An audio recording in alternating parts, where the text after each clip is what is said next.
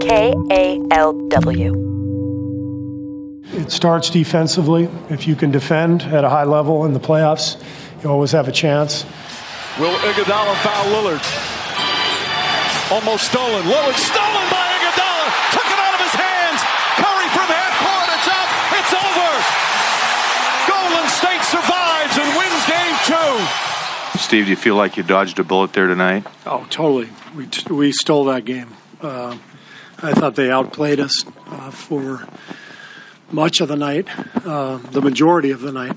It could be argued the Portland Trail Blazers outplayed the Golden State Warriors the majority of the series. After Game 1, the Blazers had the lead for most every contest. They led by 17 in Game 2, even more in Game 3. But Draymond Green and the Dubs didn't worry. We know we can cover 17 points in a matter of 3-4 minutes. And so we always try to keep that mindset that we're never out of the game. And we just need to make solid plays. It definitely helps to have number 30 who, they go up 17 and he hits a 3. Curry for 3. That's good. Steph Curry from downtown. It just kind of puts them back on their heels and it shifts the momentum for us. After winning Game 3, the Warriors had a chance to close out the series in Portland. But with Andre Iguodala joining the Dubs' other fallen stars, the super team was down to its core trio: Curry, Green, and Klay Thompson. We're a super team for a reason, or quote-unquote super team, just because we got guys who do it all. Again, the team fell behind by 17 points. But the Warriors' 3 aces came through one more time against a full house of hostile fans. Thompson for 3. Puts it in. Thompson rattles it home to tie the game. 5 to shoot. Back to Curry. Draymond Green tries a 3. It's good. Draymond Green drills the 3. Lillard gets it. Lillard from the corner for 3. Won't go. And that'll do it. The Warriors do it again. Stephen Curry and Draymond Green each had double figures in points, assists, and rebounds. It was the first game in NBA playoff history that teammates got triple-doubles. But that wasn't the only historical feat the team pulled off. As they defeat the Blazers here in overtime and advance to their 5th consecutive NBA Finals. I hope it doesn't go unnoticed or underrated. 5 straight finals hasn't been done since the 60s, since Bill Russell's Celtics. Hasn't been done for a reason. It's really, really difficult.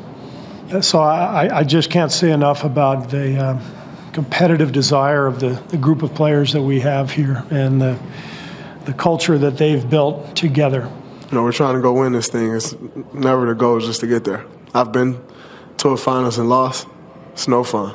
So trying to get it done. This is Bounce, the Warriors' last season in Oakland. I'm Ben Trefny. Going into these Western Conference Finals, one of many storylines involved Trailblazers star Damian Lillard. He grew up near Oakland's Oracle Arena in Brookfield Village. He takes his hometown pride seriously. He literally wears it every game. It looks like he wears the number 0, but he says it's an O for Oakland. Basketball was real big here in Oakland, and it was a big part of my youth. A big part of the reason why I was able to get a scholarship and earn my education. Out of the low statistics, the low percentage of people that actually get this opportunity, it's a blessing that I've been able to live it. He's one of many great basketball players to come out of the town. There's Jason Kidd. And the Mavericks, Jason Kidd. Oh, what a pass to Terry. Makes the defensive play, gets the steal, and as pretty of a pass as you'll ever see. Gary Payton. And there's Gary Payton to steal it. Leads the league in steals. He's got 4 steals in the game. And we heard Coach Steve Kerr refer to the best of them all, Bill Russell. The man won 11 NBA championships. Crazy. But none of those guys played for their hometown team. Bo Walsh has the story of one guy who did. My name is Joe Ellis. I grew up in Oakland. Ellis hurries it up the left side for the Warriors. He had 21 last night against Phoenix, and a great defensive job. It was pretty easy. All you needed was a basketball and a playground and a hoop, and you could play by yourself. And that's what I did. Picked up by Joe Ellis. Here come the Warriors running. Ellis into forecourt. Jump shot, Joe. Off, he's got it. He streaks in for a layup from the side and scores. I went to McClymonds High School over there. I had a really good basketball program. Russell blocks it. This is a 3-on-2 break. Casey Jones goes in and makes it. Bill Russell was a McClymonds player. He left there and went to USF, where he really blossomed at USF. He was an okay player in high school. He was a late bloomer. And the Babe Ruth of basketball, All-American Bill Russell. The city of San Francisco, with great pride in the wonderful university that bears its name, opened up its hearts to the all-conquering Dons following their return home. There was tons of talent in Oakland. Mosswood, DeFermery Park, Shields Park in Richmond. We'd just go wherever there were games. The guys from the playgrounds were better than a lot of the guys that were playing college ball. It was interesting. When you played out there, you were always competing against people that were in college or were just really, really good players. When I graduated from McClymonds in '62, I went to the University of San Francisco, spent 4 years there. 10-8, San Francisco. Dons won a couple of national championships. Remember those with Bill Russell and Casey Jones back in the mid-'50s? I just realized that this was the place. I thought this would be the best place for me. So I didn't set out to stay here. I was open to going to other places, but once I went and took those recruiting trips and see how people treated you, then I just decided that San Francisco would be the best place for me. This is not a team that quits on you. San Francisco has come back in the past. They can do it. There were people that that watched me when I was in high school that would come and watch me play at USF because we played all of the Bay Area schools. I mean, we always played Stanford and Cal, so we were up and down the peninsula and across the bay. But let me say something to the folks in the Bay Area. Stay behind this team. They're a young team. They will be back. Out in San Francisco, they raise the championship banner and prepare to play the crippled Los Angeles Lakers. My first introduction to the NBA was when the Warriors moved to San Francisco from Philadelphia in 1962, and that's when I was a freshman at USF. They used to play some of their games at our facility, and so I would go down and watch them play. So that was really my first introduction to the NBA. 48-42 San Francisco. This big crowd roaring with every San Francisco bucket. I really didn't think about professional basketball while I was playing. And wasn't really aware of the draft. And, when I got drafted, my coach called me, the people letter called me into the office and told me that I'd been drafted number 2 by the Warriors. And I just, okay. Didn't know what to expect, didn't really understand what that meant. Bounce pass on the right to Ellis, flat foot jumper, 18 feet, good. Ellis hits. San Francisco was one of the teams that I drafted locally. And Franklin Muley's theory was that if I drafted locally or had local players, that people would come to the stands and watch him play. Saw the biggest crowd ever to watch a basketball game in the Cow Palace in San Francisco. Tom Sherry was drafted by the Warriors. And now Thomas Sherry shooting. Sherry had 17 points in that first quarter of Wednesday night. And then Phil Smith from San Francisco was also drafted by the Warriors. Rookie guard Phil Smith, number 20, checks in for Golden State. This is a young man that Coach Al Adams is really high on, this kid Phil Smith. So we had a number of local players. Pass over to Ellis, straight away. Ellis fakes, then drives parallel to the lane, but well out to the right. Bob and weave dribble, a turn, a jumper, a good one! A 15-footer. Ellis with 16, fires it up court on the right side. Ellis sliding along with a left-hand dribble. Ellis top of the key, a jumper, good! Holy Toledo! Ellis has caught fire again. I think people, when they see you play at one level, they expect you to be just as good at the next level. And what they don't understand is that the step from one plateau to the next that's a really big step.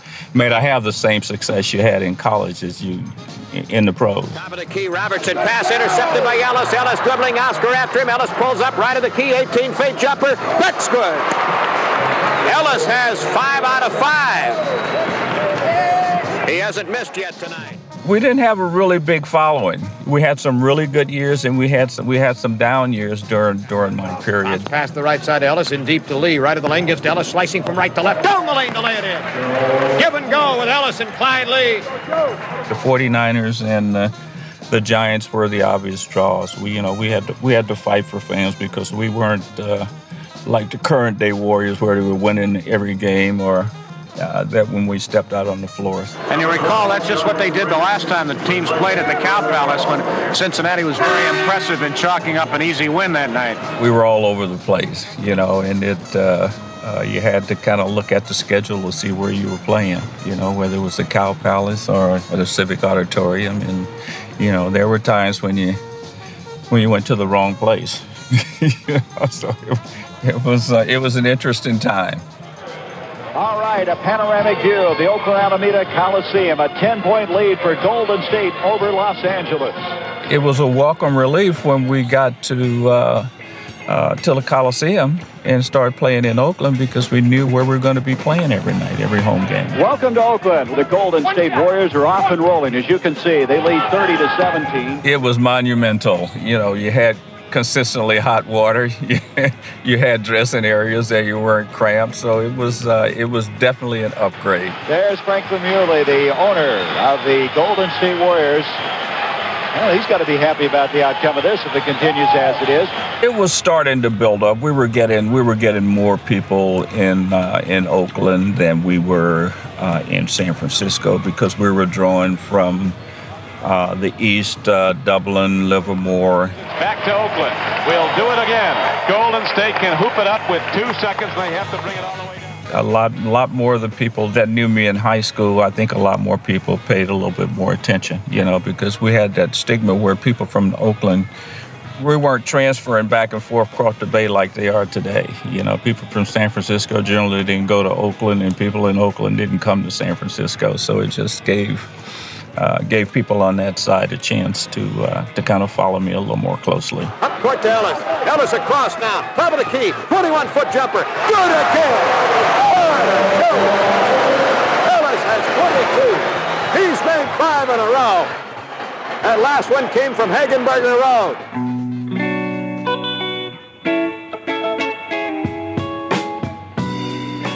I had about 3 careers after basketball. When I left the Warriors in basketball, I worked for IBM for 17 and a half years as a salesperson.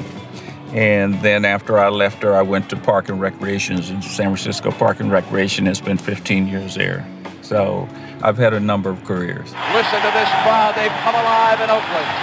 Back to within 7 as the intensity picks up for the Golden State fans. In my estimation, it's the best spectator sport that you could ever have. And I think it was probably inevitable that it was going to get to this point, but I don't think anybody imagined that would be where it is today. I just talked to Steph Curry's agent. They just agreed in principle with the Warriors on the richest contract in NBA history. 5 years, $201 million.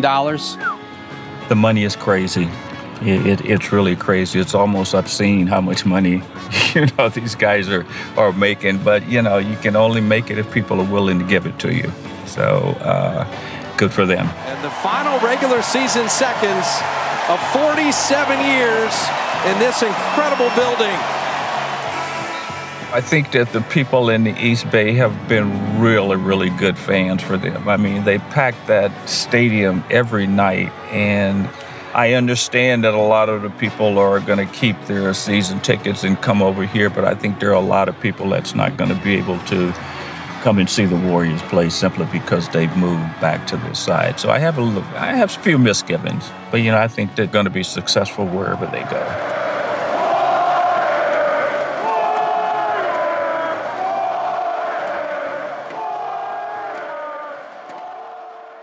That story was reported and produced by Bo Walsh. Next time on Bounce, the Golden State Warriors earned a little time off before the NBA Finals. No games for a little while, but there is still practice. I mean, listen, we're talking about practice. Not a game. We're talking about practice. Could not resist using that, Allen Iverson. Yes, we're going to take you inside one of the last Warriors practices in downtown Oakland. Because you never know what you're going to hear at a press conference, like what Klay Thompson listens to when he meditates. I try to put on classical Pandora or some nature sounds. I can't listen to like rap or hip hop while I do it because then I just get distracted. It's nice, man. It's a challenge. It's much harder than working out, but especially for me, I got a lot of my mind races, so it's a good practice for me. Unexpected conversations behind the scenes on the next Bounce. Thanks for listening to our podcast. We'll have new episodes every Wednesday through the end of the season. Subscribe now and spread the word. It's almost the end of the run. Bounce is a production of KALW Public Radio. Our theme music was made by Daoud Anthony. Artwork is by David Boyer with Illuminaries. Our team includes Shireen Adel, Gabe Graben, James Rollins, and Marco Seiler Gonzalez. I'm Ben Trefny. One more series to go.